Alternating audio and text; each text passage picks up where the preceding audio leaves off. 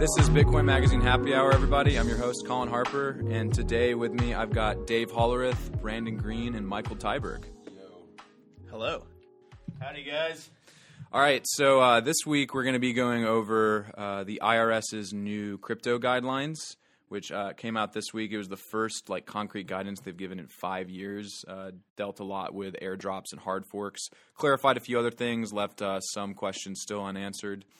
We're also going to be going over Lee Kuen's bombshell article from DevCon 5. And so talking about how Ethereum said, how Joseph Lubin of Vitalik basically admitted on stage that Ethereum can't scale, and the community's still optimistic about ETH 2.0, so we'll be diving into that a little bit. We're also going to talk about the Hong Kong protests and a little bit about the quote-unquote free speech network Gab doubling down on Bitcoin. So let's go ahead and just get started. So the United States Internal Revenue Service recently released some Q&As and some guidelines and clarifications about its cryptocurrency tax policy. A few key things to go over before we dive into some analysis. Wallet-to-wallet transfers, to yourself are not taxable events. That makes sense. A big win for us. For people who want to spend Bitcoin like myself, sorry, kind of sucks.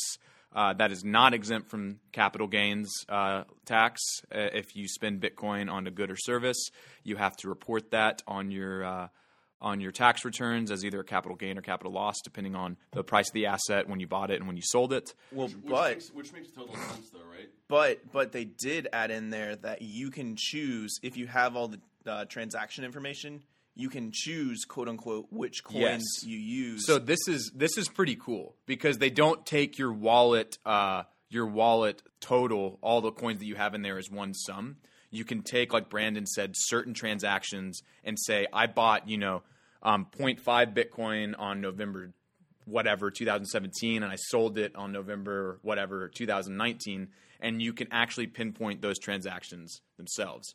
Which is pretty cool. It's kind of nice that they recognize the difference between, certain holdings and times when you bought in and whatnot. Yeah, I mean, it adds, it lets you have, some sort of optimal way of spending your Bitcoins. If you're going to spend a lot and you didn't just buy some, you're going to have a capital gains tax regardless, you can aim for those, 1 year or longer held coins, get that lower capital gains rate. Whereas if you just want to buy and spend somewhere, you can buy and spend without having to impact the rest of your holdings. So. Right. That's a really good point because you could basically say, okay, well, I bought these coins at this, let's say I bought these coins 3 months ago and I spent them today, instead of saying I bought these coins 2 years ago and spent them today, because then the capital gains for the latter transaction is obviously a lot more and you would have to pay more on the transaction. Exactly. So there's a little bit of leeway there. But I think the big takeaway from this, or what people have been really talking about, is what the IRS is doing to treat forks and airdrops, and how they're using those two mechanisms to define what your total cryptocurrency income is for capital gains. And Brandon, I know you've got some thoughts on this, so I'll let you kind of take it over from here. Yeah, I can riff on this for a second. And, if I could have one word that would just be to describe this whole guideline, would be just whack. I mean, they're just not thinking about what their guideline means. The short of it is that any sort of fork or airdropped coin counts as income the moment that you got the coins. The moment the fork happened, really, is what they're saying. So it leaves a ton of questions.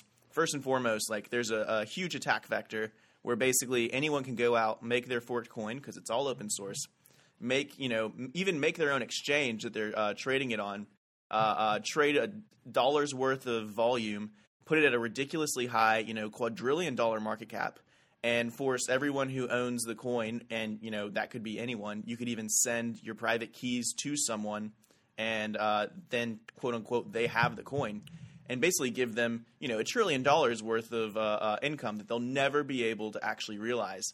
I feel like that situation is not very likely, though. Because you have to have a market rate. We talked about this yesterday, right? If there's no set value or no going market rate for the coin, then you can't just set an arbitrary market cap and say this coin is worth this, because if the market isn't buying that asset for that, yeah, but the IRS isn't going to look at that and be like, yes, Mr. Green has $1 trillion worth of income for 2019. there's no way they're going to take that seriously because it's not a real asset. Well, really, they just haven't defined what a market rate is, right? Like that is true, and that's one exchange.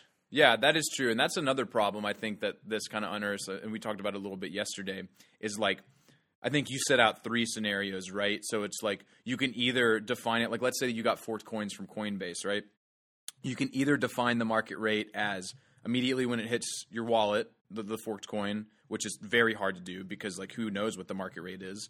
The first time, a market rate really shows up on exchanges, like the first time it's actively traded and goes into the order books, or you could define the market rate for that forked coin at the time that you actually come in possession of it, right? Because like Coinbase did not give every Bitcoin holder or user on their platform their Bitcoin Cash the second it was forked. It was something like like a year later or something like that? It wasn't a year later, but a few months. It was a few months. I mean, the Coinbase thing specifically is going to be a really interesting case study because basically Bitcoin Cash was forked in July.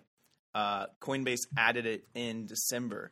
2017, by the way. 2017. Maybe it was August, but late July, August, something like that. And they didn't like the day that they added it to Coinbase, they didn't allow sell orders for a few hours. And so what ended up happening is the price got bought up and bought up and bought up because there was no ability to actually sell on there. And basically the price went from like $2,500. This is specifically on Coinbase's exchange. $2,500 all the way up to almost $9,000 per Bitcoin Cash. So the question is like, when did that income count for the Coinbase holders of Bitcoin? Was it when Bitcoin Cash was forked, when they literally didn't have the coin yet? Was it when Coinbase awarded it to their account when it was like $2,500? Or was it when they allowed selling orders, which was when it hit like $8,500? And if you say, all 3 of those could be what the IRS rules. It's like I have no idea what they're going to say. They're clearly not paying attention. But the problem is that they could make the argument that it's when you're able to sell your Bitcoin Cash, which would be at $9,000 per Bitcoin Cash. And so like people holding a few Bitcoins on Coinbase are going to have to go back to their 2017 filings, amend them with this extra income of a few Bitcoin Cash tokens, and figure out how to pay income tax on that when one Bitcoin Cash now is like $200. Yeah, for sure. And like one of the things that I think is interesting about some of the things that you're saying there about the timing of claiming the asset, right? It's like, how do we even define when the asset is claimed or even how it's claimed, right? Like for instance, if you're talking to some Bitcoiners, now this like distinction might not work for regulators, but if you're holding your Bitcoin on an exchange, you don't even hold the keys to that. Technically, you don't own that asset, at least for us, right? Now, in the eyes of the IRS and regulators, like by all rights, you have the password to your account. So yes, you do own those assets. But Coinbase is the one holding those coins, right? The forked coins. We did not even have a chance to, those who used Coinbase, to have those funds until later, right? And this gets even trickier when you look at like other exchanges like Binance. We're like, I'm sure anyone who's had a Binance account since it opened in 2017, like you've gotten loads of airdrops, like the Tron airdrop in November 2017 for like 500 TRX. Like they supported Super Bitcoin when that forked. So if you had any Bitcoin on and like Bitcoin Diamond, they've supported a bunch of Bitcoin forks. And like, for me, the big question is like a lot of these airdrops and these forks aren't, to put it bluntly, like consensual. So it's like I'm not touching those assets. I'm not even trying to liquidate them sometimes. Like I'm just leaving them because they're not even worth touching. Like they're shit coins and I don't consider those part of anything that I would want to hold, right? I think Stop and Decrypt on Twitter said it like if someone drops a bag of trash off on your doorstep, are you liable for that trash? And that's simplifying it a little bit.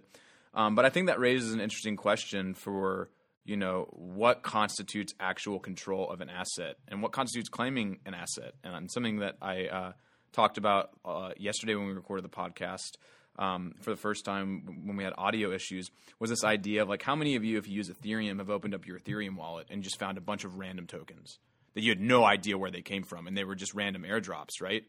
Well, I have an Ethereum wallet with probably about 12 shitcoins on it that were airdropped to me through different times throughout my holding period of whatever tokens I had that constituted those airdrops.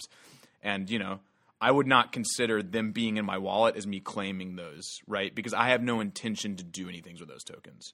For me, it would make sense that claiming a token would be when you move to liquidate or move to custody it, right, outside of the wallet that it was airdropped in, whether that be an exchange or something else. That makes sense. It just seems like at this point nobody has any clue like what a custody would be and not be, because there's not like a lot of like officialized kind of things like that. Like, who's to say one exchange would be a custody and another one wouldn't be? But it sounds like in general these regulations are just super complicated. Like, I read like the examples they use for like these kind of scenarios.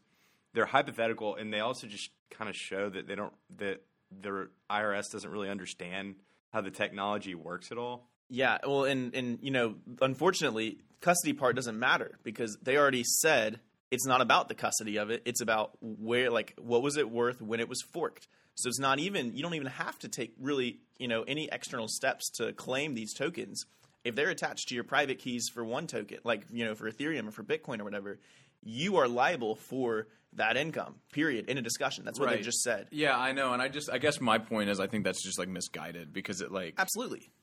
I'll give you, one quick other scenario, a doomsday scenario of this. But, we had a real issue with some of these Bitcoin forks about replay protection, right? Basically, the ability to actually claim these new tokens, and when you transfer them, not have the worry of a Bitcoin miner or another miner potentially, also taking your Bitcoin in that same transaction. That's why replay protection is so important.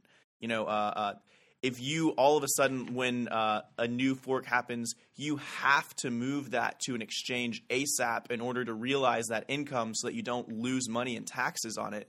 Now you're also putting your Bitcoin up in an incredibly precarious situation where you could just flat out lose it because of poor replay protection or poor, development on this new fork. So it's just, it's ludicrous to think of people actually having to comply with this.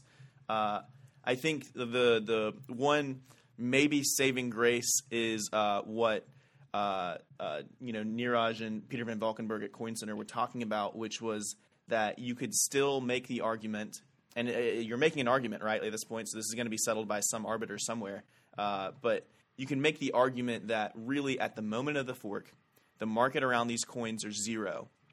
Even if the market springs up just seconds afterwards, at the moment of the fork, the real value of these forked tokens is zero, and therefore you can claim all the income as zero and then only pay it when you sell the property or the token and claim that capital gains tax liability. And that's what makes the most sense, right? That protects everyone from these random forks. It's how other things that are treated as property work. You don't realize when a cow has a baby, you don't realize that as income right there on the spot. You realize it when you sell the new cow, right? Like, this is the same kind of deal. So, hopefully there's going to be some future clearing up of this. Maybe even the IRS comes out and says, we actually got this guideline wrong. A guy can dream, right? But for now, I think it's pretty ludicrous. My word is whack. And, that's all I have to say about that. All right, well, we'll just whack on to the next topic then, I guess. Whoa. Let's whack off? Is that better? Whack around. How about that? Neither of those. The word whack. No comment. All right, so let's go ahead and dive into Lee Kuan's article for CoinDesk titled Scam or Iteration at DevCon. Scam is in quotes, by the way. Scam or Iteration at DevCon, Ethereum diehards still believe in 2.0. Quick caveat, Lee probably did not write that headline, so if you guys are like castigating her for that on Twitter, just make sure that you're actually throwing criticism around for the body of the text itself. And the reason I say that is because I think calling Ethereum a scam is a little heavy-handed. I don't know which editor put that in there, but at the end of the day, the substance behind this article is pretty sound, right? Basically what Lee is criticizing here is Joseph Lubin and Vitalik Buterin at a recent conference. Don't remember which conference it was. Ethereal Tel Aviv. Yep, Ethereal Tel Aviv. Basically said, and I quote, Joseph Lubin said, "We knew it wasn't going to be able to scale for sure." Vitalik nodded his head in affirmation. And this really blew up within the Bitcoin community. And a lot of people, like Grubels from Blockstream was all over this. People saying basically like, y'all, we fucking told you so. Like, this thing has been a scam from day one. It was marketed as being scalable. If you look at the marketing literature, it actually was marketed as a scalable platform. And in Lee's piece, she dives into a lot of primary source interviews with, Vitalik and people building on dApps on Ethereum. And she highlights this contrast between Ethereum's future uncertainty and the Ethereum community's effusive support and optimism for the platform, even as this monolithic or this behemoth undertaking of migrating all of Ethereum onto this new platform that we still don't even know how it's going to work is being discussed. She says ETH 2.0 is about 2 years away. There's no plan for figuring out how we're going to migrate all of these dApps, all the money Legos. Just 2 years away, trademark. Yeah, seriously. I mean, think about how many times we've heard about Constantinople hard fork and proof of stake. I mean, all this stuff has been talked about for a long time.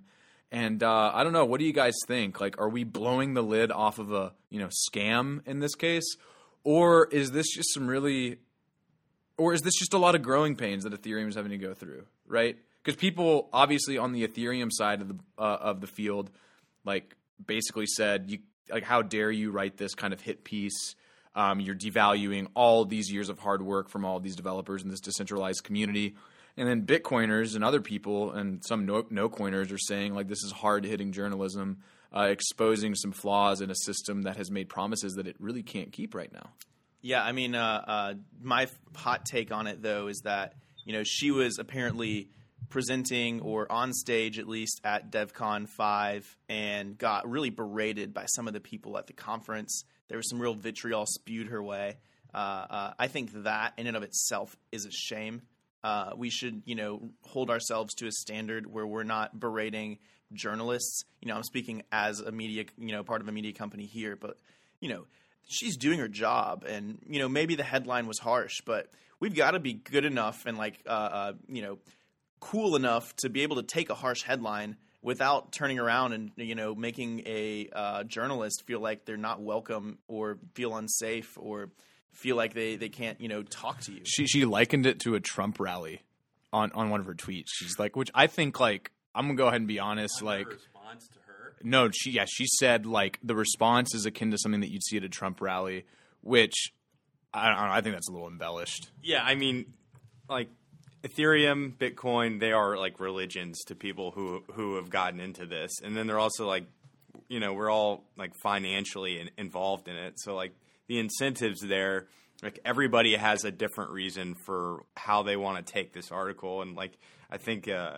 It's it makes perfect sense that you would get really pissed off with her if she's just, this journalist coming in and trying to create scandal. But all that to say, it seems like everything she's put out there is pretty damn relevant, and that needs to be called out, Yeah, she's asking the right questions, and she's getting at the heart of what a lot of Bitcoiners are saying. That being said, coming from a Bitcoiner myself, you have to understand this article is very much written from the perspective of a Bitcoiner. You can tell in her tone, and Lee is a Bitcoiner, right? She's always been very hard on ICOs and token projects in her reporting. That's kind of been one of her sticks, is talking to these token companies and kind of unearthing the scamminess underneath. But, it is very much written from the perspective of a Bitcoiner. I think that's why so many Ethereans and ETH heads really did not like it, because it is biased, right? But by the same token, you could say it's biased for a reason. There's a reason that Bitcoin has, for me at least, Bitcoin has proven its use case as a decentralized monetary system. And that's it. That's all you need to say. People always trying to give these narratives to Bitcoin. Obviously there's digital gold in there. There's the promise of a decentralized payment system. But at its core, Bitcoin, what Satoshi created, was a decentralized monetary system. We have that use case. It exists. There's a need for it. We've seen it stress tested and used. But to her credit, and to the credit of all Bitcoiners have been saying this, Ethereum's promise to be a decentralized financial system in a decentralized web with all of these apps that are going to decentralize everything we do, it's so far it's a pie in the sky dream. It's a boil the ocean tactic. I don't know. I think one of the more interesting things coming out of this, and you kind of hit on it, Dave, was we are starting to see like the way that Ethereans reacted to this news is the same way that Bitcoiners react to like mainstream news FUD. Yeah. Right? Like going back to the boiling the oceans and like, it's used by drug dealers. And they're really starting to consolidate their own kind of their own religion, and they have their own dogma. And like that's the response that you saw to Lee was like this like kind of like hard line. Yeah, like kind of exactly. It's like, oh, you don't know what you're talking about. And like, she made big claims. Yeah, I mean, she made basically. Yeah, and also, the way that she wrote the article, she uses this juxtaposition, right, which is a really strong rhetorical tool to get, and kind of an emotional response. Because basically you're pointing out incongruities. You're saying, on the one hand, this thing, it turns out, like, doesn't work, really, in the way that it is right now. And yet, here I am at the big conference of people trying to make it work. And they're all over the moon about it, right? Like trying to make this pie-in-the-sky dream of a ETH 2.0 come true. And so like that right there, the way that she formed the article was always going to bring a gut reaction from people who, love ETH. So I'll concede that. I still think, though, we got to hold ourselves to a higher standard than, berating someone at a conference. Oh, no, yeah. I totally, I agree with that. Like, you shouldn't just, like, I don't know, like, what was said, because, like, I don't, like I haven't seen audio or video. It could have just been like a single heckler basically just saying "fuck you," which like still like not a good show, but like. But even on Twitter afterwards, when she was kind of pointing it out, there were plenty of people who were jumping in saying, "Well, you got what you deserve," and blah blah blah. Yeah, that's true. But like to be fair, how many times have Bitcoiners in their toxic maximalist style just gone on Twitter and absolutely fucking roasted somebody? Well, it's true, right? This is one of the things that I still to this day have to reconcile, and it's what you guys already hit on, is the fact that, in this space, we have a blurred line between, a movement based on ideological principles versus some sort of weird cult-like feeling where anyone who criticizes is attacking us, even with legitimate criticisms. And there are always going to be legitimate criticisms. There are a lot of illegitimate criticisms that come out, right? But there are legitimate criticisms. We have to treat those with logic and with measured response and with reasoned debate. And yet, anytime someone comes in with a point made against XYZ, there's a mafia, Twitter mob coming up and springing up around them. And that delegitimizes us. That makes us look like we're just a bunch of emotionally charged people trying to pump our backs. Well, yeah, imagine being an outsider to the crypto industry and you make a criticism and then suddenly some like anonymous cartoon is calling you like a fiat boy or like something like that on Twitter. Or worse. Or worse. Or like, like a fucking fiat pig. Like, so like, yeah, to your point, like, I think that's the important thing here. And, like, I think that this criticism is legitimate. Like, I think that, like, now, what I will say is, like, calling it a scam, and again, I'm not saying she did this. That was put in the headline by an editor more than likely. Like, calling this a scam is too far for me because, like, saying it's a scam implies that there is nothing going on, that there is no development, people aren't trying, and that Vitalik, Lubin, Diorio, all those dudes just took the money and ran, right? I mean, like, some people are less involved in the project now than they used to be, like Charles Hoskinson. Like he cashed out and started his own new shit coin, right? But I'm also of the mindset of, like, let's wait and see what Ethereum 2.0 does. Like, I'm not optimistic about it, but they are trying to build a movement here. But I do think the big takeaway from this is, like, a lot of really smart Bitcoiners have been saying for years, it's like what Ethereum wants to do. It's not there yet, and we can't make these promises. And I think that really is the straw that broke the camel's back is the promises. Exactly. Right? Yeah, and but the flip side of it is that ultimately what we all strive for in this space is anti-fragility. And if you're going to have anti-fragility, that means that you got to be able to take the criticisms and let them just bounce right off. And so Bitcoin has taken criticism after criticism after criticism. And you don't have to, worry about, is Bitcoin going to survive this whole it's heating up the oceans because it's causing climate change kind of criticism? Of course it's going to survive. It's anti-fragile. And the more people use this against Bitcoin, the more it's just not going to affect Bitcoin. When people are seeing, this first really valid criticism about Ethereum that, they marketed this as like a scalable solution and it wasn't scalable and they knew it, right? Like, you've got to be able to take that criticism, reckon with it, look Ethereum in the mirror and basically say, this was a mistake by everyone involved to try and say that this is, a scalable thing when it wasn't, and they knew it wasn't. All right, that's fact. But now let's move past that. If you're an Ethereum person and you say, we're still building something important, and ultimately this criticism doesn't matter because ETH 2.0 is going to come and it's going to be great, and proof of stake and all that, whatever people care about in Ethereum. But when you fall on the sword of someone calling your token a scam, understand the third party objective viewpoint, watching that happen, and saying ooh, she really hit on something here. Yeah, absolutely. And I think that's the big distinction is obviously I think this because I'm a Bitcoiner, but going back to the idea, I think Bitcoin has proven that it has a use case. In the early days, it was uncertain, right? And there was a lot of FUD and there was a lot of legitimate criticisms lobbed towards its community. But we withstood those. We've continued to evolve a narrative that has stuck and makes sense to people. Ethereum is really still searching for a narrative. And to say that it is a sure thing is just not true. And I think that's what this criticism, what this piece is really peeling back the layers and saying, look, guys, it could be real, but don't act like you're there yet. Because so many Ethereans act like they're there on Twitter, and they're just not yet. But anyway, we're going to move on. Hong Kong protests next. We want to do that, and the more specifically, not the Astros? Was it Houston Rockets? The Rockets, yeah. The Houston Rockets, the news that their general manager tweeted in favor of the Hong Kong protesters, and China basically said we're not going to air your games anymore over in mainland China. And we're starting to see it's kind of become a thing where certain I think Blizzard did something too about revoking some dude's winnings from some esports tournament. You're starting to see this whole the whole Hong Kong protest become an exercise in what political speech is, and also what corporate speech is, and how easily that can be censored. And also national power.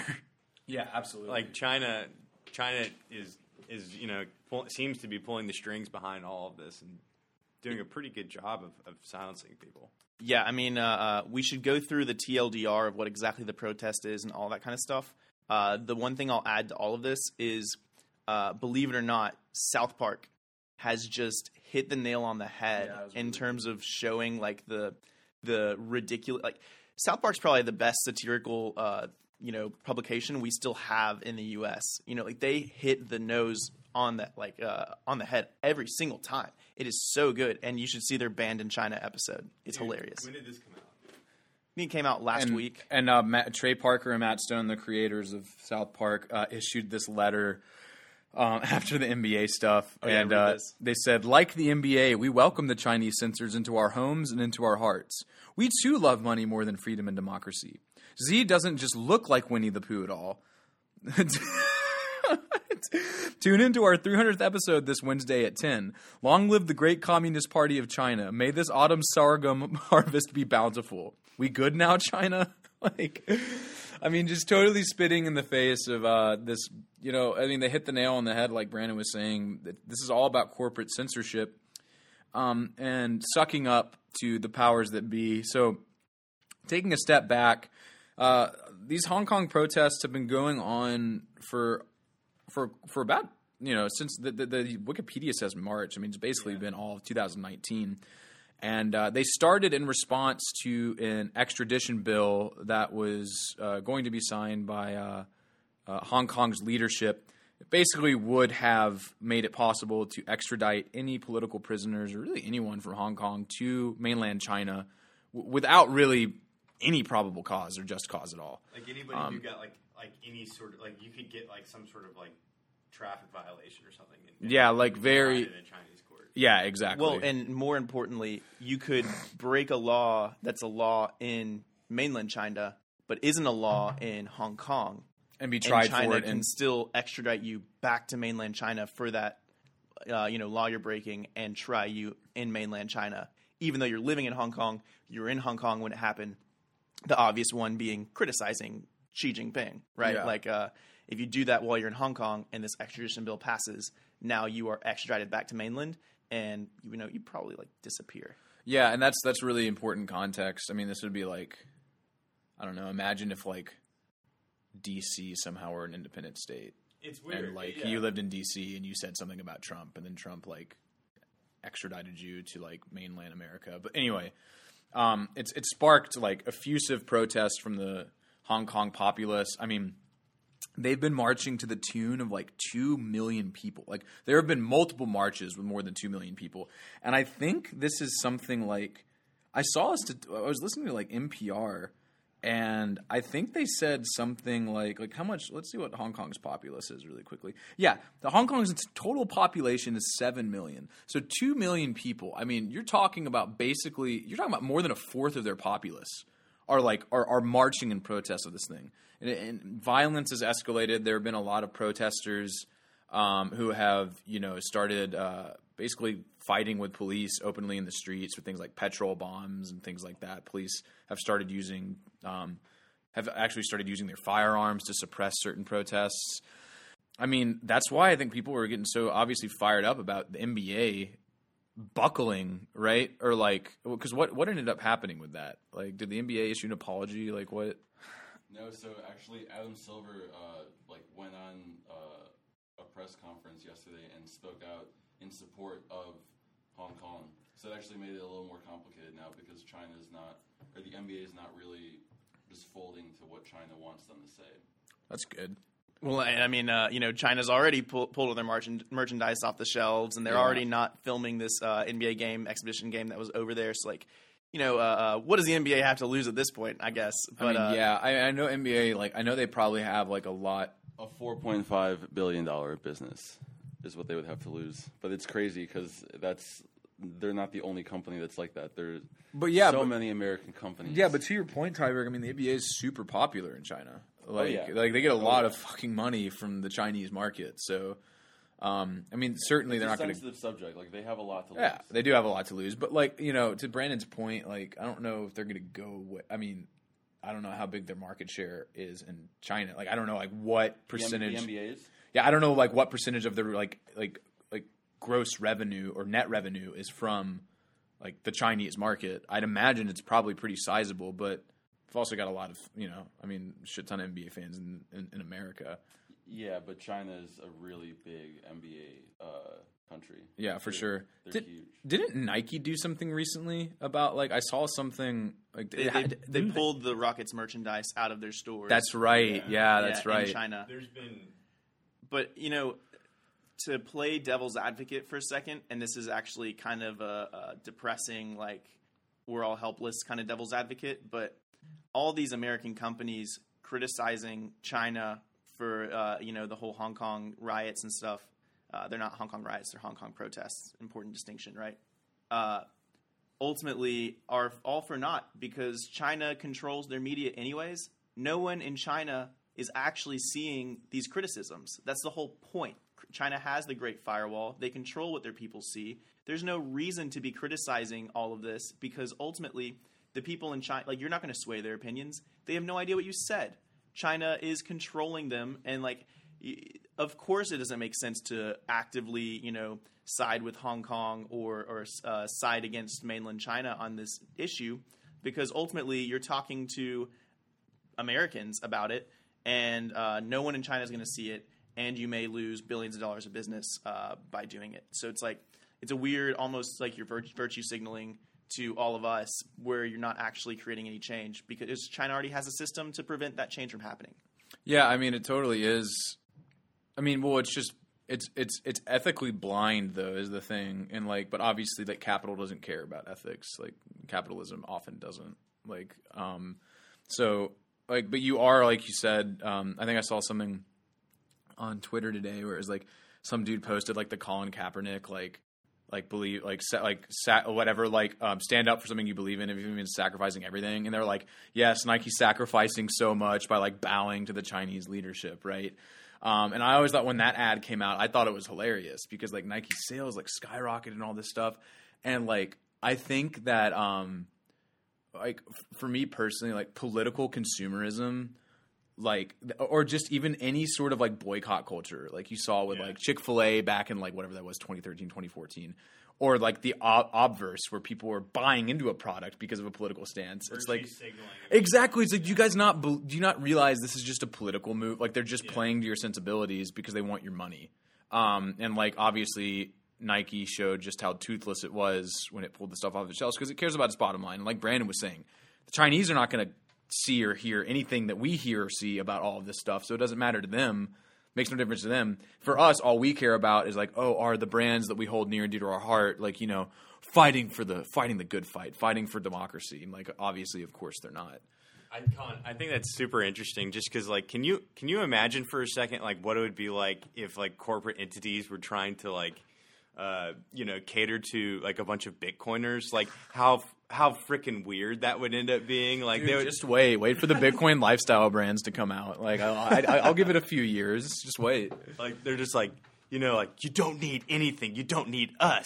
So buy these shoes. Radical self-reliance. It's like full node in your fucking shoes, man. But something to be said. A lot of this it was brought on by Twitter, right? Like when these corporate entities got a Twitter account, and all of a sudden could just kind of like throw out there whatever they were thinking. You had some really weird tweets coming out, like when it first started. There's a lot of companies like talking about mass shootings or talking about 9/11 or like that kind of stuff. Whereas like, you know, thanks Pillsbury Toaster Strudel for talking about, there's a weird figuring out. I'm not saying Pillsbury talked about that, but corporate entities are having to figure out like how to play political and like, you know, big things that are happening. And like, should they voice their opinion on? Like, what is their role in all of this stuff? And I don't know. Well, what's funny is because it's playing into a wider trend of corporate personification. Like, how many times have you been on your Twitter feed and you've seen like Wendy's do like a snarky, like ironic, tweet? You know, it's like, and they knocking Burger King. Or yeah, something. exactly. Like talking about who has the best chicken sandwich. Like, do you remember that fight between like Chick-fil-A, Popeyes, and like Wendy's? And it's like, are you kidding me, guys? And that whole scenario is considered like it's like a viral marketing case study. Yeah, it is viral marketing. And like, I saw one recently, man, where they took a Twitter influencer chick. Like, she does makeup videos. I mean, I don't know what these chicks do, but like, and like, she was tweeting from her Twitter account, and it was promoted by Wendy's. She's like, "Spicy nugs, they're back at Wendy's." Like, oh my god, I love it. It's like, no, you don't. Like, no, you don't love spicy nuggets. Like, you might like them occasionally when you're drunk as fuck. She actually likes spicy. Oh, she might like spicy nuggets, but like, who? Like, no one's eating those spicy nugs, man. But like, back to Brandon's point, like, where are corporations' roles in all this political discourse? Well, like, if we want to take it back to the Citizens United case, which basically said, you know, corporate money is political speech, is free speech, it's money, like, you know, like they can contribute to campaigns and stuff, then based in the United States context, based on our judicial system, like they have a right to weigh in on these things. Now, whether or not we think that their input is valid because their interests are obviously corrupted by their business model, and, you know, there's like conflicts of interest everywhere, it's another question, but I'm looking forward to seeing, you know, what happens with Hong Kong amidst all the other uncertainty with the trade war and everything else. But yeah, I mean, you know, ultimately, I don't think that you could tell the story of Hong Kong to a single American and they hear it and not come out in support of Hong Kong. Hong Kong is trying to protest on fundamental human rights that are guaranteed to us by our Constitution. They want the right to free speech. They want talk to some tankies and some Mao apologists, and they might disagree. Well, true, right? But you know, I saw that tweet thread too about like the how Mao started his whole rebellion by killing the landlords, and I saw you know, just tweet after tweet saying like, "Oh, this is great," kind of stuff, and it like gave me, you know, chills a little bit, like seeing Americans tweet out in support of the Mao communist revolution. But you know, that's a total tangent that we don't need to go latent into. communism, like it's building among a lot of younger millennials. Like, I mean, radicalism on either side is I sort agree. of what everybody's used to now, you know? Yeah, for sure. I mean, you got like white nationalism on one side, and then you've got like extreme, like, I don't know, leftist communist tendencies on the other. Well, yeah, and I mean, from the extreme communist, you know, leftist, really that's America's economy's fault. Like, this is a group of people that basically haven't been able to engage with capitalism in a successful way, and because of that, they disavow capitalism. And it's like that's not a smart way to go, right? Because like the opposite is Venezuela and the Soviet Union and China, and basically every single mass genocide you've ever seen was in some way from a socialist or communist government. So that's Be a hot take with a lot of people. That will be. Real quick, Brandon, one thing I wanted to add, like, virtue signaling makes this all really complicated because everyone's trying to, like, take the Hong Kong protests and sort of, like, play it for their own benefit, which that sucks. That's kind of just, like, the weird social media, like, meta world we're in. But, like, I think one thing, Tyler Cowen, this, like, economist I really like, he, on his blog, he posted this story. He made this point, basically, that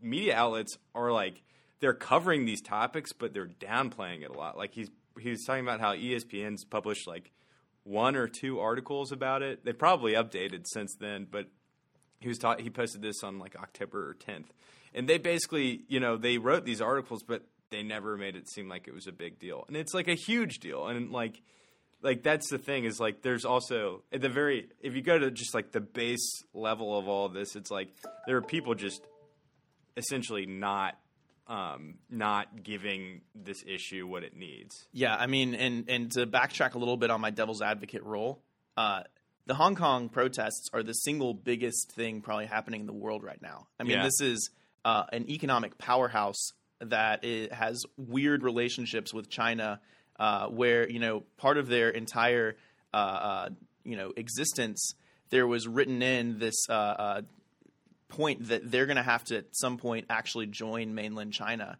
And a lot of people, the Chinese kind of counterpoint is that this is kind of the first step in them eventually joining mainland China. And you're seeing people be like, no, we like capitalism. We like freedom. We like being able to be in Hong Kong and not have to be part of the Chinese system. We're not going to stand for this, and we're going to, in fact, stand up against this. And you can draw all the comparisons you want to an American Revolution, to a French, ideal revolution, all this kind of this is an incredibly important thing that's happening right now, and it is not getting enough attention. I 100% agree. The only question is how do we give it the right attention? And I think that right now we're kind of floundering on it. And I will say too, just quick side note, ESPN is owned by Disney, so.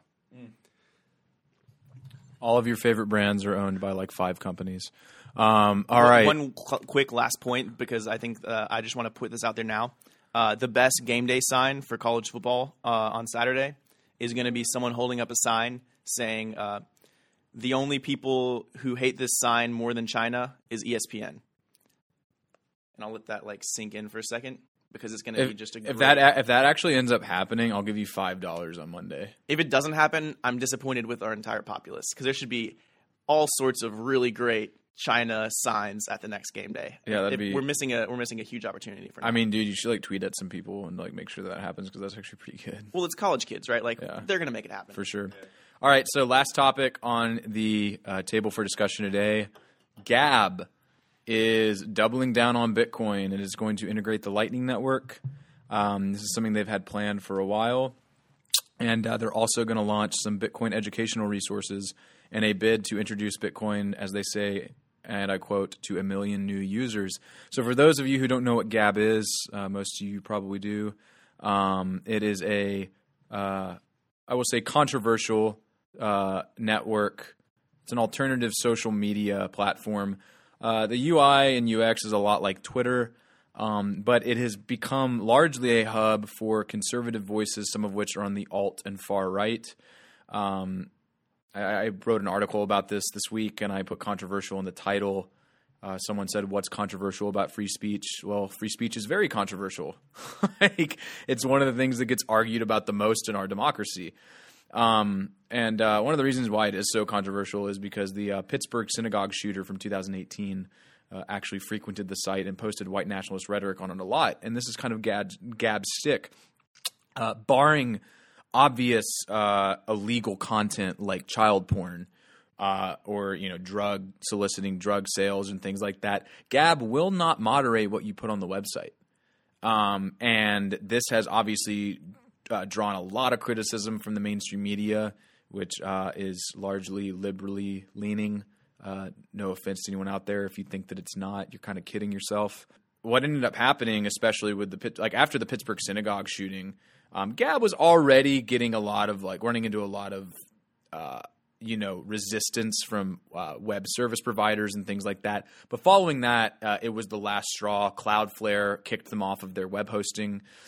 Gab found an alternative web host after that. Since this has happened, they've also been deplatformed from numerous payment processors like PayPal, Stripe, Square, and also Visa, MasterCard. I think like 50-plus banks will not accept deposits from Gab's business account or from its founder, Andrew Torba. Let's see, what else? AOL and Yahoo has blacklisted Gab email addresses. Google also has filed them as spam. By default, Google and Firefox have blocked Gab's Descent browser extension, which is basically like this comment section. It's a browser extension for a comment section that you can integrate with like any website on the web, and it allows for free and open discussion in that. They blocked that, so Gab ended up forking the Brave browser, which is a part of the basic attention token thing, and they forked that browser, started their own browser. And now you can get Dissenter on that. But like they're building out basically an in-house suite of all these things. They're building their own email service. They've integrated Bitcoin payments through BTC Pay Server. Now they're doing Lightning. And one of the things that I think is fascinating about this is Gab began as an oasis for ostracized voices, usually on the far right, to go and have a place to exercise free speech. Now the free speech hub is being censored. And it still can't be censored because Gab is using free and open source software to develop their own toolkit so that they can basically be self-sufficient. I mean, this is like one of the most Bitcoin companies out there in terms of like self-reliance. And now they are doubling down on Bitcoin as an avenue to fund themselves. It makes up 30% of their revenue right now. And anyway, I just think this is a crazy story. Not a lot of people are talking about it, but yeah, I mean, there's a few things that jump out at me about all of this. Number one is that this is further proof that, things created on the internet, you cannot be destroyed, right? Like there's an anti-fragility that's there that it'll morph, it'll continue to exist as long as there's a market for it. My thing about Gab is that I think their goal is pure in intention, but their plan is half-baked in that there's a need for conversations like free speech to exist in all forms, right? But there's also a need to bring that free speech into the fold of society where metered, central or even opposing voices can be heard alongside radical voices. And, there can be the normal kind of facilities of a society folded into what's going on. Right now, Gab is this kind of, haven, if you're part of them, and cesspool if you're on the other side of free speech. And most of the free speech is hateful and it's racist, or, not all of it, right? Like there's fine people on both sides, right? Tongue in cheek. But the point is that because they're offering this ability for some radical people to have their free speech, and there's no one there to be an opposing viewpoint, that free speech just gets to kind of perpetuate unchecked.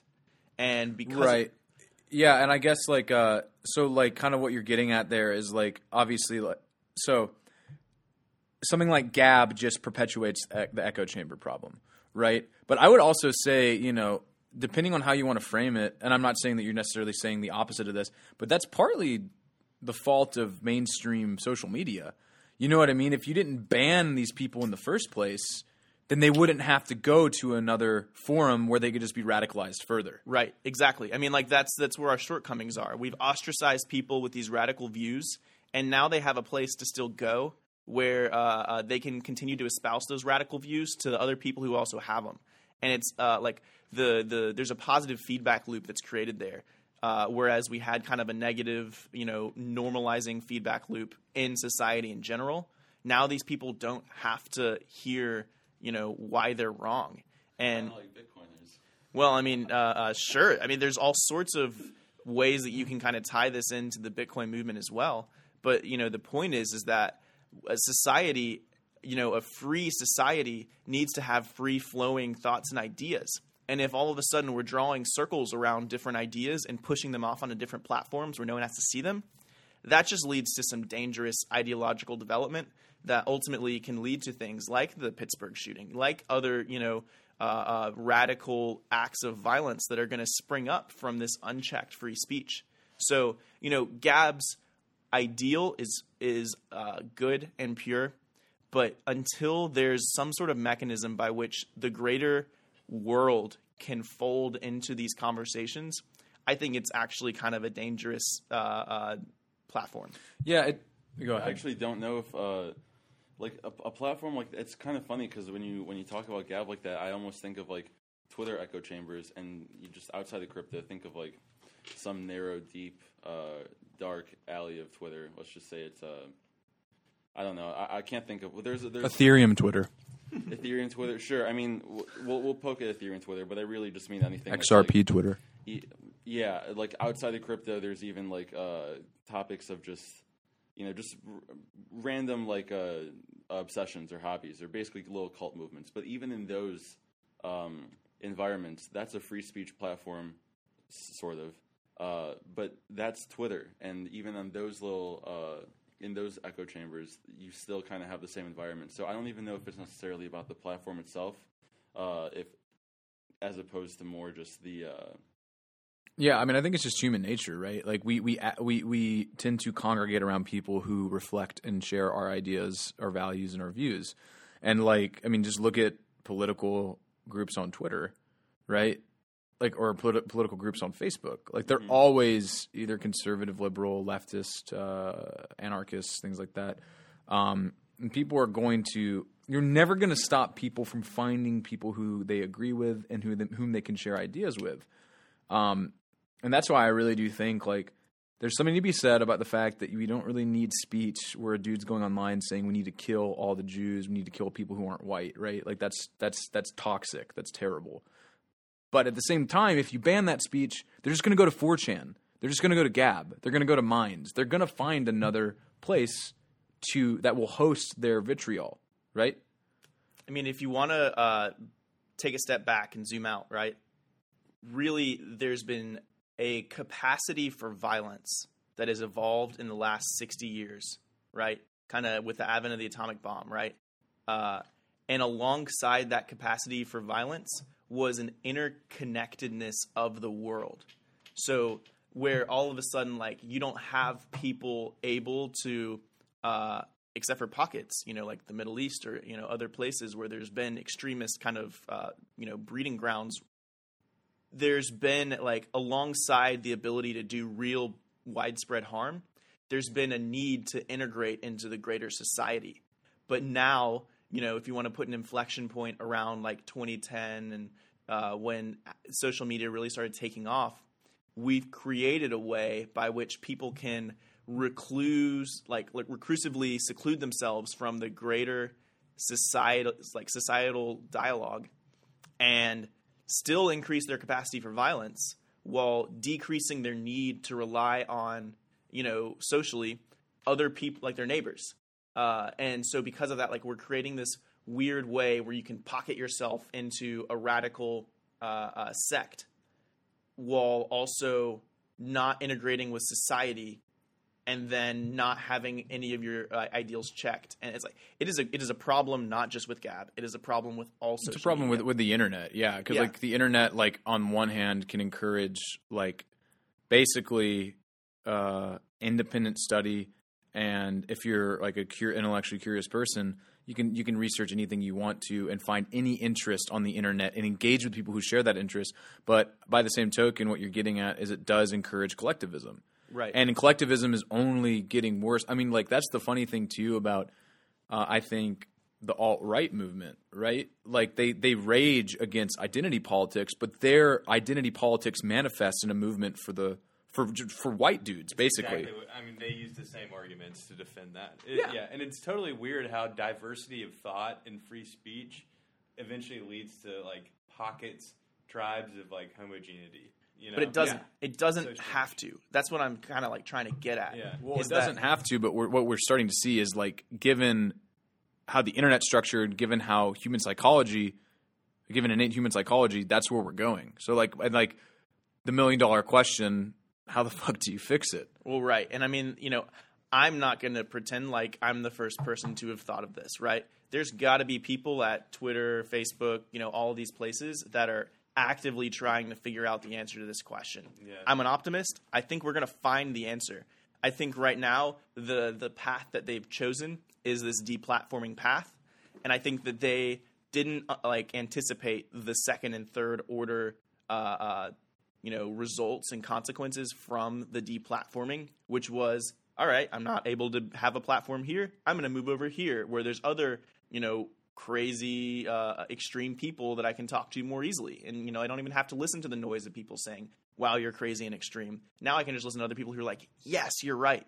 And so, I think this is a solvable problem. I think this is a problem maybe we'll solve in the next decade even, and we'll all be better off because of it. But until then, with these solutions like Gab, I'm so wary of them, and I'm not sold that it's going to be a net good.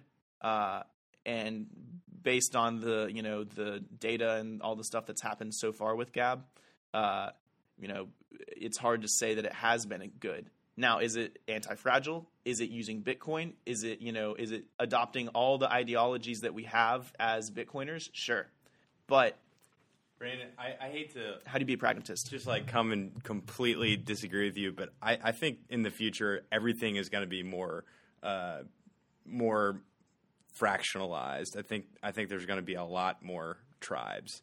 I mean, like if you take the example of like cryptocurrency supporters and enthusiasts being a thing that starts, and then you have all these people who are supporting certain coins.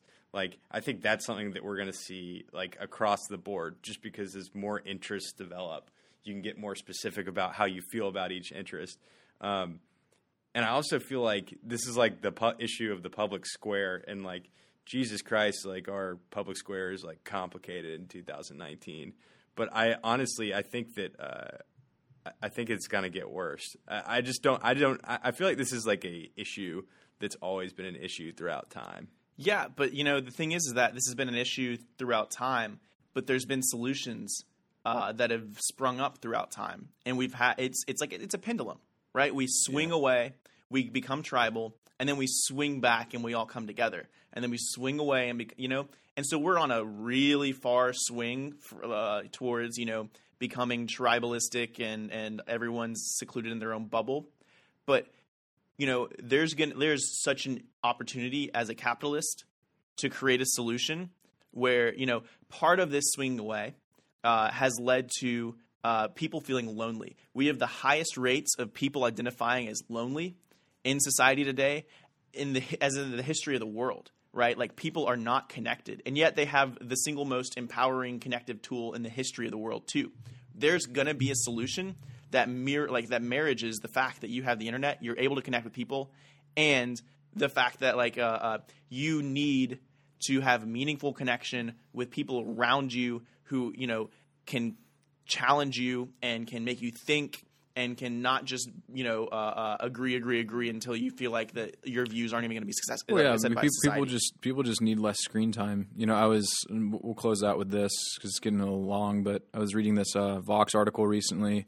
I can't remember the reporter, but she did a really good job. This really long feature where she went and profiled famous TikTok users in Mobile, Alabama. So weird. Yeah, it was weird. And she talked to a clinical psychologist, and basically what she said is with the advent of social media, especially when you have just normal everyday people getting superstar level amounts of attention, with their engagement on Twitter, TikTok, whatever you have, Instagram, all these things. Probably insane. Yeah, basically what's happening is they're starting to experience the same kind of social isolation and disconnection that celebrities have always felt, right? Where like you're famous, you're, quote unquote well liked, everyone knows who you are, but that doesn't satisfy and you're still despondent and depressed as hell.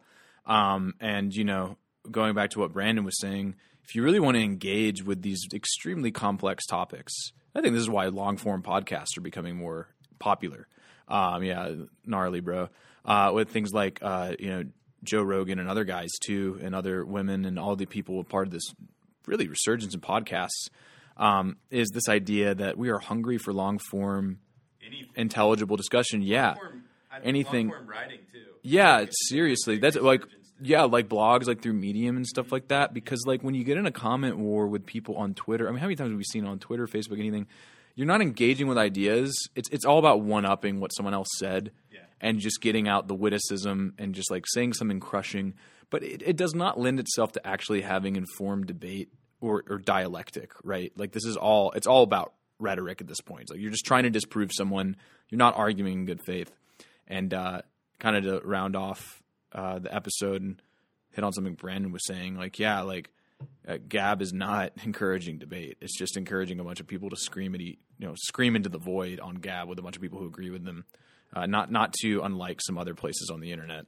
What I think is the single best solution to ostracize people who are extreme is to be able to sit at a table, grab a beer with them, and chat about whatever you want to chat about. Wait, ostracize them or like integrate them into society? Integrate them over a beer, over food, over a happy hour, and just enjoy the conversation.